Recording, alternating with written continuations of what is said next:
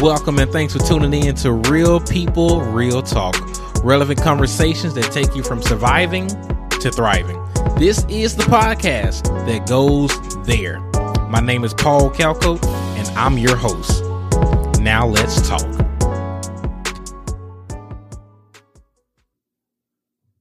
Hello and thank you so much for tuning in today. We are in a Bible study covering the book of Philippians, and today's focus is chapter 2. But before we get into it, let me say this. If you like what you hear today, I do have one favor to ask of you, and that's simply to share this episode with a few friends. You can text them right now, send them the link, and invite them to take a listen, and thank you in advance. Now to the text, Philippians chapter 2, just a brief overview. The Apostle Paul calls the Philippians to live in love and humility, which is exemplified by Christ's humble service. Verses 1 through 4. So there is any encouragement in Christ, any comfort from love, any participation in spirit, any affection and sympathy. Complete my joy by being of the same mind and having the same love, being in full accord and of one mind. Do nothing from selfish ambition or conceit, but in humility count others more significant than yourself. Let each of you look not only to his own interests, but also to the interests of others. The Apostle Paul is urging the church at Philippi to be unified. And I echo what the Apostle Paul said. We need unity in the body of Christ. Let's take a look back at Psalms 133 that also talks about unity. And it says, "Behold, how good and how pleasant it is when brothers dwell in unity. It is like the precious oil on the head, running down on the beard and on the beard of Aaron, running down on the collar of his robes. It is like the dew of Hermon, which falls on the mountains of Zion. For there the Lord has commanded the blessing, life forevermore." That last part one more time. For there, you may say, where is there? The place where there's unity, that's where the Lord commands the blessing, life forevermore. God loves and is pleased when his children are walking in unity. And I want to encourage you today, my brother, and I want to encourage you today, my sister, as you lead out your Christian life to pursue unity within the body of Christ. Because division is a tool of the enemy that he wants to use to get us distracted from what God is calling the capital C church, the church at large, to do and to be. In the first 4 verses, Paul is also encouraging humility and instructing them against selfishness. Let's talk about it. Let's define humility. Humility is freedom from arrogance that grows out of a recognition that all that we have and all that we are comes from the Lord. True humility produces gratitude. Now let's rightly divide the word of the Lord. Humility is not about belittling oneself or looking down on yourself, and it's not about having a low view of yourself. Rather, humility chooses to give God the proper and due acknowledgement of his blessings in your lives. In other words, giving God the glory and not receiving it for yourselves, because God will share his glory with no man. Some scripture about humility, Luke chapter 14, verse 11. "For all those who exalt themselves will be humbled, and those who humble themselves will be exalted." So you'll be humble one way or another. You might as well do it yourself. Amen. And then James chapter 4 and verse 6 says, "But he gives us more grace. That is why scripture says God opposes the proud, but shows favor to the humble." Now, as it relates to being selfish, Paul encourages us to look beyond ourselves, beyond our desires, our ambitions, and to look out for others, thus giving us a warning against selfishness. So we should be considerate of others. Back to the text, verses 5 through 11. "Have this mind among yourselves, which is yours in Christ Jesus, who though he was in the form of God, did not count equality with God a thing to be grasped, but emptied himself by taking the form of a servant, being born in the likeness of men, and being found in human form, he humbled himself by becoming obedient to the point of death, even death on a cross. Verse 9. Therefore, God has highly exalted him and bestowed on him the name that is above every name, so that at the name of Jesus, every knee should bow in heaven and on earth and under the earth, and every tongue shall confess that Jesus Christ is Lord, to the glory of God the Father. It's a lot of good stuff to unpack there. Verse 5 talks about the mind of Christ. And the only way that you're going to have the mind of Christ is if you are saturated by the word of God. In other words, you must be reading it, studying it, meditating on it, memorizing it, and most importantly, obeying it. Overall, these verses give us an example of Christ's humble service. Now, I want you to put on your thinking cap for a minute. Now, theology is the study of the nature of God and a religious belief. And Christology is a branch of theology that focuses specifically on Jesus Christ. So let's talk about it. As this passage seeks to further explain and explicate the nature and the work of Christ, here are several key characteristics of Jesus Christ, 8 of them to be exact, that we see here in the text. Number 1, Christ has always existed with God. Secondly, Christ is equal to God because he is God. Thirdly, though Christ is God, he became a man in order to fulfill God's plan of salvation for all people. Next, Christ did not have the appearance of being a man. He actually became human to identify with our sins. Christ voluntarily laid aside his divine rights and privileges out of love for his Father. Number 6, Christ died on the cross for our sins so we wouldn't have to face eternal death. Number 7, God glorified Christ because of his obedience. And number 8, God raised Christ to his original position at the Father's right hand, where he will reign forever as our Lord and Judge. So all in all, these 8 characteristics of Christ, Christology, if you will, theology, if you will, all in all, as believers, as Christians, as we delve deep into the Word of God to better understand him, serve him, and follow him, this is good stuff to know, to be reminded of, so we can better understand the nature and the work of Christ. Amen. Now, some scholars refer to the verses I just read, verses 5 through 11, as the hymn of Christ, as Paul depicts Christ's example of service in a stirring poem that traces his pre-existence, his incarnation, his death, his resurrection, and his ascension to the right hand of God. Paul includes this so he can encourage the Philippians to consider other people's interests, just as Christ did when he left his glorious heavenly estate to come down here to earth and to give his life to save yours and to save mine. Christ's example should encourage and exhort us to great humility and a greater love for God. Looking at the text, you see the phrase taking the form of a servant, meaning he became the Son of Man so you and I can become the sons and daughters of God. I like that. I don't know about you, but thinking about the Lord and all that he has done for you and all that he has done for me should make you and I want to praise him, to want to serve him, and to want to obey him. Christ is the greatest example of obedience, even to the point of death. And he is calling you and I to obedience, even to the point of dying to our flesh. In other words, putting aside what our flesh wants and doing what God wants us to do. Looking again at verses 10 through 11. So at the name of Jesus, every knee shall bow in heaven, on earth, and under the earth, and every tongue shall confess that Jesus Christ is Lord, to the glory of God the Father. Every knee will bow, whether it's in this life or the next. And it would be in your best eternal interest if you will bow the knee now and confess the name now, the name of Jesus, so you can enjoy the next life, the afterlife. Now looking at verses 12 and 13.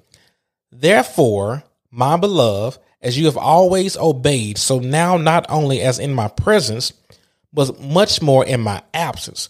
Work out your own salvation with fear and trembling, for it is God who works in you both to will and to work for his good pleasure.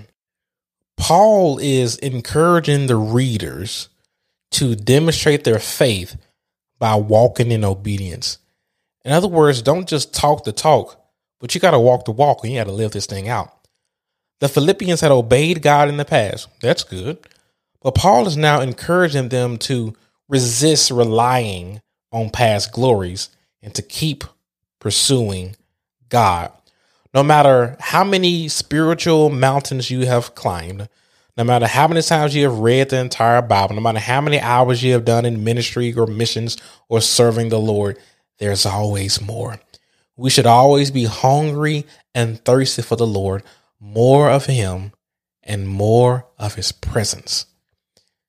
No matter how long you have been walking with him, man, I just want to encourage you right now to keep obeying him, to keep serving him, to keep loving him, and even go into overdrive in your love relationship with the Lord.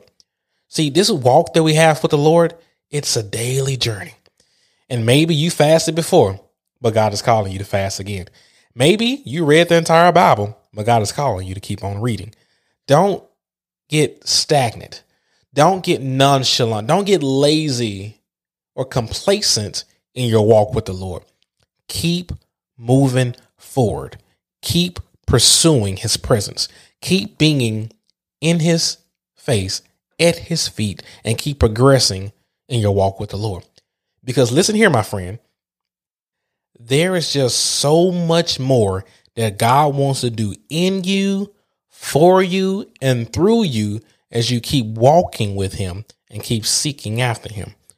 Now, when Paul is saying to work out your salvation, he's saying to work out your salvation, not to work for your salvation. Big difference there, because salvation isn't based on anything that we can ever do, but it's based on what Christ has already done.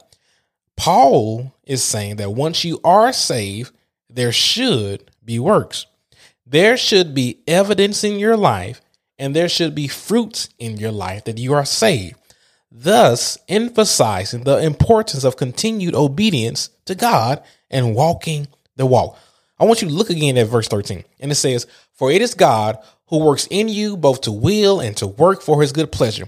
And I saw this quote while reading the commentary, and it says this: "To be like Christ, we must train ourselves to think like Christ. To change our desire to be more like Christ, we need the power of the indwelling spirit, as well as the influence of faithful Christians. In other words, we need community with other believers, and we need to obey God's word. It is in doing God's will that we gain a desire to do God's will." Just something to think about, some food for thought there. Picking up at verse 14, "Do all things without grumbling or disputing, that you may be blameless and innocent children of God without blemish, in the midst of a crooked and twisted generation, among whom you shine as lights in the world, holding fast to the word of life, so that in the day of Christ I may be proud that I did not run in vain or labor in vain." Verse 17, "Even if I am to be poured out as a drink offering upon the sacrificial offering of your faith, I am glad and rejoice with you. Likewise, you should be glad and rejoice with me." I like that word light. Jesus also talked about being lights. And here's what he had to say in Matthew chapter 5, verses 14 through 16. "You are the light of the world. A city set on the hill cannot be hidden. Nor do people light a lamp and put it under a basket, but on a stand, and it gives light to all in the house. In the same way, let your light shine before others, so they may see your good works and give glory to your Father who is in heaven." All that to say that we are living in dark times, and God is calling you to be the light and to point others to the bright hope that's found in Christ alone. Now back to Philippians, when you see that phrase, hold fast, in verse 16, that means believe God's word, and to obey God's word, we need both faith and actions. Now, picking up at verses 19 through 24, I hope in the Lord Jesus to send Timothy to you soon, that I too may be cheered by good news of you. For I have no one like him who would genuinely concern for your welfare. For they all seek their own interests, not those of Jesus Christ. But you know Timothy's proven worth, how as a son with a father he has served me in the gospel. I hope therefore to send him just as soon as I see how it will go with me. And I trust the Lord that shortly I myself will come also. Verse 25. I have thought it necessary to send Epaphroditus, my brother, and fellow worker and fellow soldier, your messenger and minister to my need. For he has been longing for you all, and have been distressed because you have heard that he was ill.